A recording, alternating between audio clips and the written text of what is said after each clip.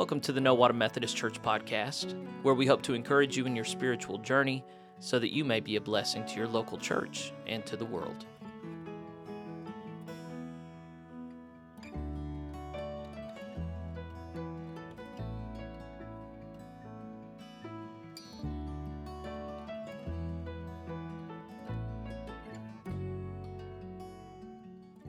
Hey, you're listening to the No Water Methodist Church podcast, and I'm glad you are. There's not much setup for today's episode. It's really pretty straightforward. We're continuing through the letter to the Romans. We are only 2 chapters from the end now. We've been doing it for almost 3 months, and it's been surprisingly fruitful. Not surprising because it's God's Word or anything, but we rarely stick with anything this long. We're usually hopping around, but we've really done a deep dive here. And this week is particularly concerned with figuring out the, I think the theological term is adiaphora, those things on which there can be disagreement in the church, and everybody is still Christian. So, unfortunately, he doesn't lay out like a systematic theology where we get real clear about where the boundary lines are or what the limiting principle is, but it's still helpful. I think it's really good for people to know that there is such a thing as being overly scrupulous and too discerning within the body. So, if you don't know what I'm talking about, you will, because that's what the sermon was on, Romans chapter 14. I hope you enjoy. Here it is. We've been preaching through 1 chapter a week in Romans for, you guessed it, 14 weeks now. Last week was chapter 13, in which we were told to submit to worldly powers as an extension of our obedience to God. It was probably the most unpleasant sermon I've ever given. I did not enjoy it. I expected many of you to be mad at me afterwards for what I said, and I was very surprised afterwards. Everyone received it in a good spirit. The only explanation I have is that the Holy Spirit was here working in our hearts, because we definitely heard a message last week that goes against things deep down in our bones, and it's only by the power of the Holy Spirit that we can receive a message like that. So I've been very encouraged all week. There were people that I just knew were going to be offended, and they weren't. That's weird, isn't it? Romans, let's zoom out. Romans, we've been in this book for 14 weeks. It's Paul's letter to the church in Rome, the assembled body in Rome. This was meant to be read aloud to all the people who claim the name of Christ. And from the very beginning, it was dealing with tensions between Gentiles and Jews who were now following Jesus. And remember, a Gentile is just a non-Jew. Jews were people of the Old Covenant. They received the law from Moses at Mount Sinai. God gave his law to Moses at the top of the mountain. He brought it down to the people. They were the chosen people taken to the promised land. God had been faithful to them through the ages. They'd been promised a Messiah. Jesus came, and then the covenant, the new covenant, was open not just to Jews, but to Gentiles as well. And in Rome, you had these 2 very different people groups coming together under the name of Jesus, and there's been a good deal of conflict. And so this book has been written in large part to help them navigate those conflicts. So he starts off condemning the Gentiles for their old way of life, condemning the Roman norms, and then he turns to the Jews for feeling like they're more special than the Gentiles, and he goes back and forth, and he corrects both. He reemphasizes these themes. All of us are born in sin. All of us are born needing to repent and receive salvation through the atoning blood of Christ Jesus. All of us are called to live sanctified lives. These are themes that we found throughout the book of Romans.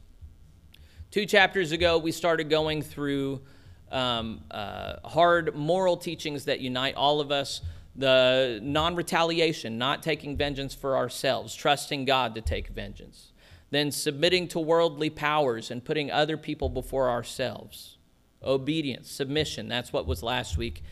This week, we are going to be dealing with how to navigate conflict within the church about scruples. Scruples, most of us have heard that word before. A scrupulous person is one who takes issue with a lot of things, right? Who's very concerned about the particulars. Now, between the Jews and the Gentiles, there are 2 major things, scruples, that came up between them. What do we eat? What holidays do we celebrate? Jews had kosher law, right? There was a lot of rules about what they could and could not eat. Gentiles didn't have any such rules. So that was a source of conflict in the early church. If you read Acts of the Apostles, eventually they called a council in Jerusalem to see, okay, what are the basic rules all Christians must follow? And were there rules about diet? There actually were. There are 2 kinds of meat you're not allowed to eat. What are they? No. We can eat pork. You think I'd let you eat pork if we can't eat pork? We can eat pork. No food that was strangled. If an animal was strangled, you should not eat its meat. If you don't know that, it's because I failed you as a preacher. It's right there in your Bible. You never eat meat that's been strangled, ever. And if you don't know where your meat comes from, you really should. And that's just a basic dietary thing. If you don't know where your meat comes from, they're pumping all kinds of chemicals in there that's not good for you. You should know where your meat comes from. This is 2022. You should do this. All right, the second, you shouldn't drink blood. We talked about this one before, I know. Should not drink blood ever. And that was never undone in the Bible. The Bible's very clear. The life is in the blood. You should never ingest blood. These are dietary laws that were put, but everything else, we can eat pork. We can eat shellfish. We can eat anything with a cloven hoof, anything that doesn't chew the cud. We can eat all that stuff. However, those are the 2 things we cannot eat. Anyway, he's going to talk about dietary division in here between Gentiles and Jews. He's also going to talk about holidays. Jews had their own liturgical seasons around the major festivals of the Feast of Booths, Sukkot, the Passover, a lot of stuff around the harvest.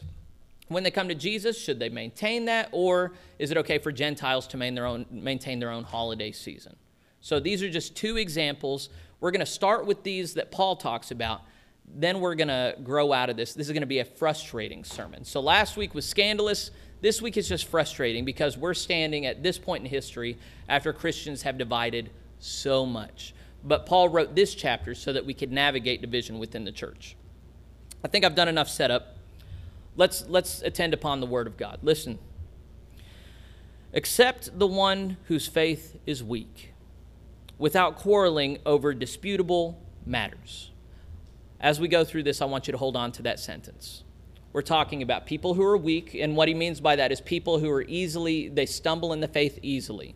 They're with Jesus, but they can easily get chased away. So accept them, and then don't quarrel over disputable matters. Okay, so we're going to come back to what's disputable and what's not. But the basic principle stands. Verse 2. One person's faith allows them to eat anything, but another whose faith is weak eats only vegetables. The one who eats everything must not treat with contempt the one who does not. And the one who does not eat everything must not judge the one who does, for God has accepted them. Who are you to judge someone else's servant? To their own master, servants stand or fall, and they will stand, for the Lord is able to make them stand. All right, so let's time out for a minute. Here, a basic reading would go, they're having a conflict between vegetarians and non-vegetarians. All right, and so this is a conflict that we find in our current society. The thing is that ancient peoples were not refusing to eat meat. Nowadays when you meet a vegetarian, usually it's like, I don't like how the meat industry treats animals, or I think it's cruel, or meat is unsustainable and we're all going to die if we keep eating meat, so I'm only going to eat vegetables, something like that. They didn't have any of those concerns back then. I'm not going to say not a single person did, but that's not why people weren't eating meat. If you've read 1 Corinthians, he's very clear. Outside of Jerusalem, the only time you were going to eat meat was when it was dedicated to another god. In Jerusalem, they had the temple, and they would have meat dedicated to Yahweh, the God of heaven and earth. That's our God, if you don't know it. But outside of there, say in Rome, they had temples to all kinds of other gods. And the only time that you would really be able to eat meat was whenever animals had been sacrificed to those gods. And so if you were eating meat, you were eating meat that had been killed in order to glorify some other god. And in 1 Corinthians, he navigates this, and he says, we know that other gods have no powers against Yahweh, therefore we can eat that meat and not be compromised. But here, he's saying there are some people whose faith is weak, where when they see you eating meat dedicated to an idol, that will scandalize them. That will ruin their faith. So he's saying we have to learn not to judge one another. Some people are going to draw this line and say you can't eat meat dedicated to an idol. Other people will say, hey, no line exists. We can eat this and be just fine. He says we cannot be judging one another over this. He says people on both sides are servants of God, and you cannot judge another person's servant. On the face of it, there's not much to object to here, right? All of us know you and I are not going to judge who makes it into heaven and hell, right? It's God alone who judges. It's not we who judge. We are not in a position here and now to say only these people make it. That's not our job. We can say what the Bible says, but does the Bible say anything about this particular issue? Well, it says that we can eat, that the restrictions have been thrown away. Therefore, it's not something that we should be fighting about. That's what Paul is saying. Y'all really shouldn't be fighting about this. Is this the dumbest thing that churches have ever fought about? No. There are people who leave churches because they changed the color of the carpet and they didn't like that. There are people that leave a church because they were just singing hymns that they didn't like. All right? So people leave for all kinds of stupid reasons. Let's go on. Verse 5. One person considers one day more sacred than another. Okay, so this is the holiday question. Another considers every day alike. Each of them should be fully convinced in their own mind. Whoever regards one day as special does so to the Lord. Whoever eats meat does so to the Lord, for they give thanks to God. And whoever abstains does so to the Lord and gives thanks to God. Let's stop right there because he doesn't come back to the holiday question to my memory. Here, a lot of people would look at this and say this is a comment on the Sabbath, that he is contradicting the Sabbath. I really don't think it's meant that way. The Sabbath was instantiated in the Ten Commandments, that on the seventh day God rested, so we should rest. We're seeking to be godly in our own lives. I really don't think Paul is saying that we shouldn't observe Sabbath. I really think that he's observing this contention between Gentiles and Jews where they have their different holidays. And this is something that still affects Christians today to some degree. I really don't like Halloween. I think there is a lot of really problematic stuff around Halloween. I think there's a lot of worship of death and debauchery. I think there's a lot of bad behavior. Sarah Beth and I, we do not have the porch light on Halloween. We're not giving out candy. We're not having our kids dress up. I know that makes us weirdos. I don't like Halloween. I think it's icky. Now, I also acknowledge that nowhere in the Bible does it say you shall not observe Halloween. Therefore, I'm not going to judge any other believer. If you love Halloween, great. Do it for Jesus. That's the standard it sets here, is whoever regards one day as special does so to the Lord. Whoever eats meat does so to the Lord. So what it goes on to from here is whatever you do, if you can do it for Jesus, then do it. Let's ask some basic questions. Can you go to a strip club for Jesus? No. Can you go gamble away your family's money for Jesus? Can you go rob your neighbor for Jesus? Now, some of you are smiling and laughing at me. Others are going, what are we doing here? You can't sin for Jesus. So that's the thing, is if you can do what you're doing and stay holy, maintain your holiness, grow in holiness, then do it. And he's saying you can grow in holiness while eating meat. You can grow in holiness while being a vegetarian. You can grow in holiness while observing the Passover or Easter or neither. But there are some things that you cannot grow in holiness in, and then you should not do them. It doesn't matter if everybody else is doing it. Doesn't matter if that's what's expected. Doesn't matter if, I really want to do it. That's the main dividing point between believers and non-believers, is there are those of us who do what glorifies God, and then there are those of us who do what we want. And those two things are not the same. Sometimes they can overlap, but even if I'm doing what I want, I'm doing it because it draws me closer to God. If you're doing things just because it feels good, just because you want to, and you're not even thinking about God, then your heart's not right. That's what he's focusing on here, is all of us are servants of God. All of us are dedicating all of our lives to God. And therefore, I shouldn't be looking at my sister and saying, well, you're not doing everything exactly as I do them, so you're wrong. There are churches that get into this, where they get so persnickety, so scrupulous, that they judge each other on things that aren't even in the Bible. And churches like that should fall apart. We have to be gracious with one another. We have to understand we're all reading the same scriptures. We're all going to emphasize different things. And there has to be some graciousness where we acknowledge, hey, you know what, my brother Bud, he doesn't do things exactly like me, but he and I have the same Holy Spirit. We worship the same God. And I can be gracious where he sees things different than me. That's what this is about. It's trying to maintain unity in the body when we all see things very differently. And Paul does not say we all have to see every single little detail exactly the same. Rather, he says everybody should be convinced in their own mind. He just now said that. A lot of you have been tracking with me. I've been interviewing people on film for some time and doing it through the church. We set up a recording studio. And I've sat down with many Christian brothers that I disagree with. I even sat down with some Baptist preachers. Can you believe it? And I love these brothers. Man, did I really enjoy it. Now, I don't agree with them on everything. But when they extend the hand of fellowship to me, I grab it as fast as I can because these brothers love the Lord as much or more than I do. I get really worried about Christians that so easily divide from other believers based on things that are not in the Bible. You know, they're within the tribes that I acknowledge today, tribes, denominations, there are some people that are fully convinced in their own mind that you should not baptize anyone who is not an adult who doesn't fully understand the faith. They believe in believer baptism is what it's called. They don't like us who baptize infants. They think that we're doing wrong. And so people get offended and they separate and we can't be in fellowship with you. I can be in fellowship with people like that. We disagree. I love them. They love me. We see things different. I don't have to separate based on that. There are some people in the Reformed tradition who believe that we have no free will, that God alone reigns sovereign, that we're all just doing whatever he puppeted, scripted us out for thousands of years. I don't believe that. I'm an Arminian. I believe that we have free will and that God is still sovereign and that it's just a big mystery and it's weird. I can be in fellowship with people that believe things that I don't.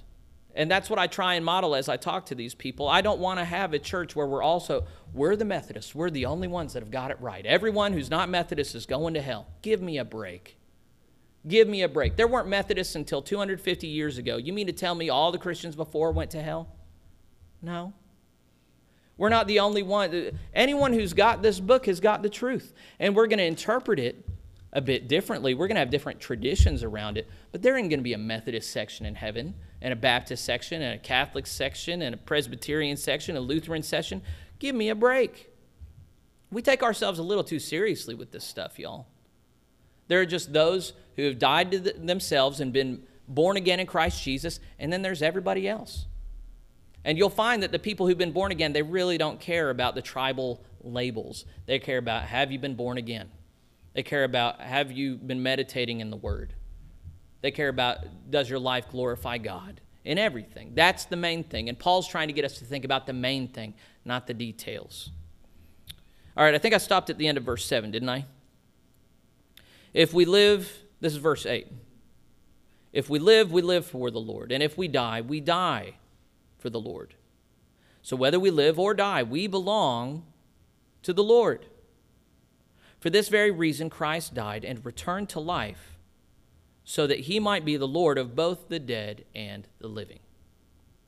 So here, I hope this sounds like the exact same thing I was saying. Whatever we do, it should be for God's glory. I don't own anything. My life is not my own. I've been purchased with the blood of Jesus. If I'm living, it needs to be for Jesus. If I die, and yes, he calls us to die sometimes for him, then it needs to be for him. If my life is about me, I'm doing it wrong. The whole joy of living in faith is that my life is no longer about me. I am a miserable boss. I am a miserable person. If my life is about me, golly, I'm damned. I'm miserable. But if my boss is my Lord Jesus Christ and my life is his, then I am most blessed. Verse 10, you then, why do you judge your brother or sister? Let's be clear. I know we have a perfect church and we never judge each other unnecessarily, but are there other churches with other believers that judge each other unnecessarily? Yes. Churches fall apart all the time over things that they really, Jesus in the Gospel of John, one of the last prayers he says is for the unity of his church. And people will divide the church over silly things like dress code or whether or not children are allowed in worship, or whether or not we sing the hymns that we like. They'll divide over all kinds of things. They'll divide over a political stance that the pastor may or may not have, or their Sunday school teacher may or may not have. People divide over all kinds of crazy things, and they are being rebuked by this chapter. We should hold together. Christ died for his church, for us to be held together in one body by the blood of Christ Jesus. He did not die so that we could separate off and go, well, I like this style of music, so I'm going to go have my own church over here. Well, I don't think the message of Reformed Christianity is being preached hard enough, so I'm going to go over here. The question is, are you reading out of the Bible? Are people's lives being oriented to glorify Jesus in everything they do? It does not matter if you have perfect doctrine preached from the pulpit every Sunday. If people's lives are not being transformed by the Holy Spirit, it's not a church. And you will find plenty of churches where they have humdrum pastors that are preaching idiot sermons, but they got some saints sitting in the pews, and that is what Christ died for. I do not think my sermons are the difference between your salvation and damnation. I don't. I think preaching is important as a public witness to who Christ is, but I do not think it saves you. It's only the blood of Christ Jesus that saves you. It's only the transformation of your life that is evidence of your salvation.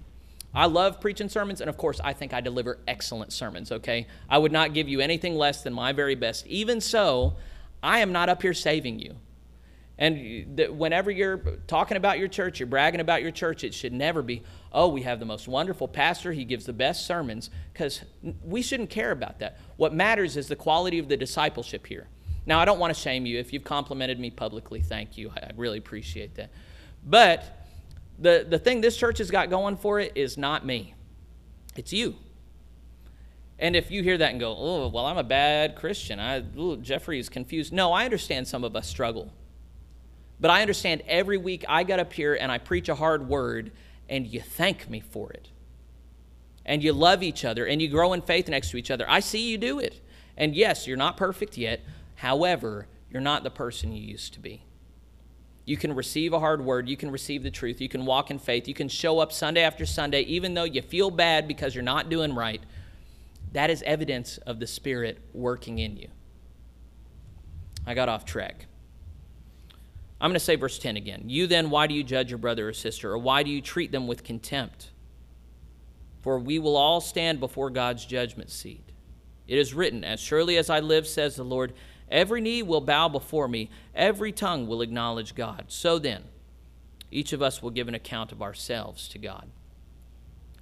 I think he's kind of being hyperbolic. He's treating some people as though they believe that God's not going to judge other people, that it's our job to judge them. And of course, we all know, surely, God's going to judge everybody, right? God does not need me to judge anybody. He's going to judge them just fine. So within the body of Christ, there are some things that are ludicrous and should not be tolerated. There's a lot of ink spilled in the New Testament about things that just don't belong in the church. So grumbling does not belong in the church. Greed, licentiousness, sexual immorality. These things, it's very clear, do not belong in the church. Dishonesty, power hungriness. These things do not belong in the church. There are a lot of other things where we can show some grace. We can be gracious. We can be forbearing and forgiving, and we really should be, and that's what this is pointing us to. Verse 13. Therefore, let us stop passing judgment on one another. Instead, make up your mind not to put any stumbling block or obstacle in the way of a brother or sister. I am convinced, being fully persuaded in the Lord Jesus, that nothing is unclean in itself, but if anyone regards something as unclean, then for that person it is unclean. If your brother or sister is distressed because of what you eat, you are no longer acting in love. Do not by your eating destroy someone for whom Christ died. Do not by your eating destroy, I'm going to read that again. Do not by your eating destroy someone for whom Christ died. Therefore, do not let what you know is good be spoken of as evil. For the kingdom of God is not a matter of eating and drinking, but of righteousness, peace, and joy in the Holy Spirit, because anyone who serves Christ in this way is pleasing to God and receives human approval. Okay, so I'm going to stop there. I don't like this section. Because what it seems to be preaching is that if you have somebody persnickety in your midst, if we have somebody in the church who just, I've got this thing, I really don't like it, then it's saying we need to operate, excuse me, we need to operate around it. So, I have a really hard time focusing on God whenever we have kids running around, Well, okay, then I guess no kids in worship anymore. Or, I have a really hard time focusing on God whenever there's an electric guitar up front. Okay, I guess no more electric guitars. That's the natural outgrowth of this way of thinking. It's talking about food. And to a certain degree, I can acknowledge this. Like, for me personally, at dinner sometimes something goes really well with a glass of wine or with a glass of beer. I see nothing wrong with having a drink or two. However, there are plenty of people that struggle big time with alcohol, and if I'm having them over for dinner, I'm going, do you want a beer? All of a sudden, they are doing spiritual warfare on a level, and I could be tempting them greatly, compromising their faith greatly. So now, we don't offer alcohol to people who come to our home, and it's not because we don't trust you can't hold your liquor. It's just because I don't want to be tempting you. There are just some things that, it's just not helpful. Who cares if I like a beer? If it hurts other people, I can't drink beer. That's some clarity that I've gotten over the years. When you see the power that alcohol has to ruin lives, then it's just not good for me to be, well, I don't have that problem. I'm going to do what I want. And if it hurts somebody else, well, forget them. That's not how, we're not supposed to live that way. That's why we have grape juice in our communion rather than wine. We don't want to trip anybody up. This is the scriptural precedent for that. So you might think that's silly. I don't. I've just seen the power that alcohol has to destroy lives, so I just don't do that. And Paul, he's saying, if some decision you're making is potentially destroying someone else's walk with the Lord, just don't do it. It's not worth it. Heaven is not the alcohol drinking place. Heaven is the Jesus place. We go because we want to be close to Jesus. If something I'm doing is scandalizing someone else so that they are being blocked from Jesus, I've got to stop doing that. I'm going to go on and turn to another situation where these principles were kind of at play. We're in verse 19, right? Let us therefore make every effort to do what leads to peace and to mutual edification. Okay, so that's a good thing to hold on to. Whatever you can do should lead to peace and mutual edification. Edification means being built up in Christ. Do not destroy the work of God for the sake of food. All food is clean, but it is wrong for a person to eat anything that causes someone else to stumble. It is better not to eat meat or drink wine or to do anything else that will cause your brother or sister to fall. So whatever you believe about these things, keep between yourself and God. That's a polite way of saying shut up about it. Blessed is the one who does not condemn himself by what he approves, but whoever has doubts is condemned if they eat, because their eating is not from faith, and everything that does not come from faith is sin. What does sin do? It separates us from God. So the notion there, and I've already talked about it, is every single thing you do in life should glorify God, should bring you closer to God. That sounds silly to some people. It's not. I've spent my entire life in pastoral ministry trying to dedicate every single thing I do to God, and it can and should be done. God has done everything needed for your salvation. He's done more for you than you could ever do back for him. He deserves every ounce of you. Everything you do should be for his glory. Whether you eat, whether you drink, whether you observe Halloween, every single thing you do should glorify God. And if it doesn't glorify God, you should stop doing it because it is sin. We have to be concerned about the weak among us. Is that concern clear from this scripture? So one of the things that really tried the church over the last couple of years is those who are physically weak. What do we do about COVID spreading around? And so there were a lot of campaigns in a lot of churches that if we love our neighbor, we will mask up. We will not expose them to the toxic air potentially coming out of our mouths. This was a try. There are some people, well, I'm free and I'm in good health. I don't need to worry about that. Well, what about your weak neighbor? Do you need to worry about them? We all kind of know on some level we should worry about our weaker neighbors. There are some churches that went a step further and said, well, we believe the vaccine stops transmission, so nobody can come to worship unless they've been vaccinated. We found out this week that it's conclusive that the vaccines never stop transmission, but for a long time, a lot of people thought they did, said they did. And so the natural extension of that is, well, we don't want to harm anyone who's weak, so you got to mask up, you got to get vaccinated, otherwise you can't be a part of the body. We can't have you here. This was a really hard trial. I'm not I mean, this is a thing where the Bible doesn't talk about it, so I'm not going to say that churches that masked up and had mandatory vaccination, I'm not willing to say they're not Christians. I'm not willing to draw the line there and say I cannot be in fellowship with such people. But you know that I never closed things down here. And I never made anyone wear a mask that didn't want to be, and I never told anyone they needed to be vaccinated whether or not they wanted to be. And it's not because I worship the individual freedom of people. You know, there are some times where, you know, if somebody just feels clear in their heart that they're going back to Eden and they don't need clothes and they're going to come to worship naked, I'm going to keep them from coming to worship naked. I'm going to be the mean preacher and go, I'm sorry, I know you're okay in your spirit, but we can't have naked people running around here, okay? I can draw that line. That's clearly something that causes people to stumble. But the whole mask thing, I never got clarity on that. And I think that's where that's where we have to be gracious. And that's why our church is doing well and other churches aren't. When that moment came, we were gracious with one another. You were gracious with me. A lot of you saw that I didn't have the same concerns or that I didn't digest the information the same.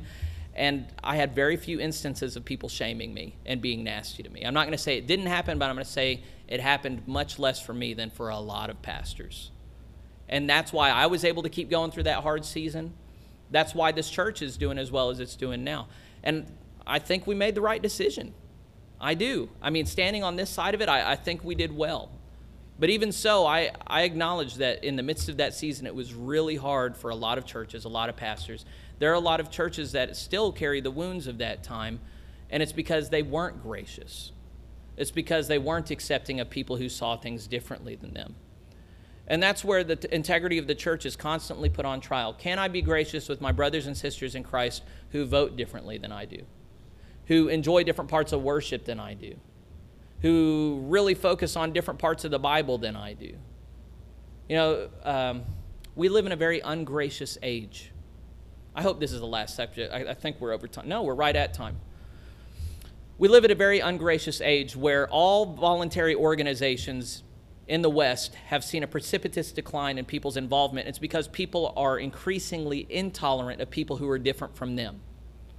Robert Putnam started tracking this stuff in the 1990s. He published a book called Bowling Alone. He talked about how bowling leagues were going way down in involvement and attendance. This is fraternal organizations. This is Kiwanis, this is public service organizations, this is the church. Anything where people have to deal with people different from them and they're not getting paid for it, they've stopped doing. And now people have gotten so intolerant that they're not even willing to work in a workplace sometimes if it doesn't match their values. People are insisting, this workplace must match my values. The church has to be a place of tolerance. Now, that doesn't mean that we have no standards. We have many standards. But that means we don't lift up any standards that unnecessarily divide. So the two principles I want to close with. This was chapter 14, verse 1. Accept the one whose faith is weak without quarreling over disputable matters. And we need to have the discernment to know what is disputable and what's not.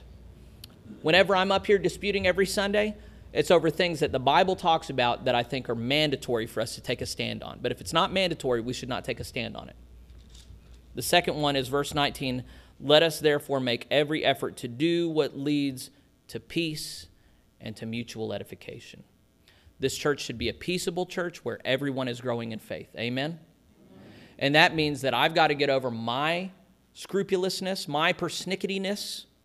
You've got to get over your persnicketyness. We have to be gracious even though we see things differently. And if we can continue to do that, day after day, week after week, this will be a body that glorifies Christ Jesus and grows because we stick together. Who's going to stick together with me?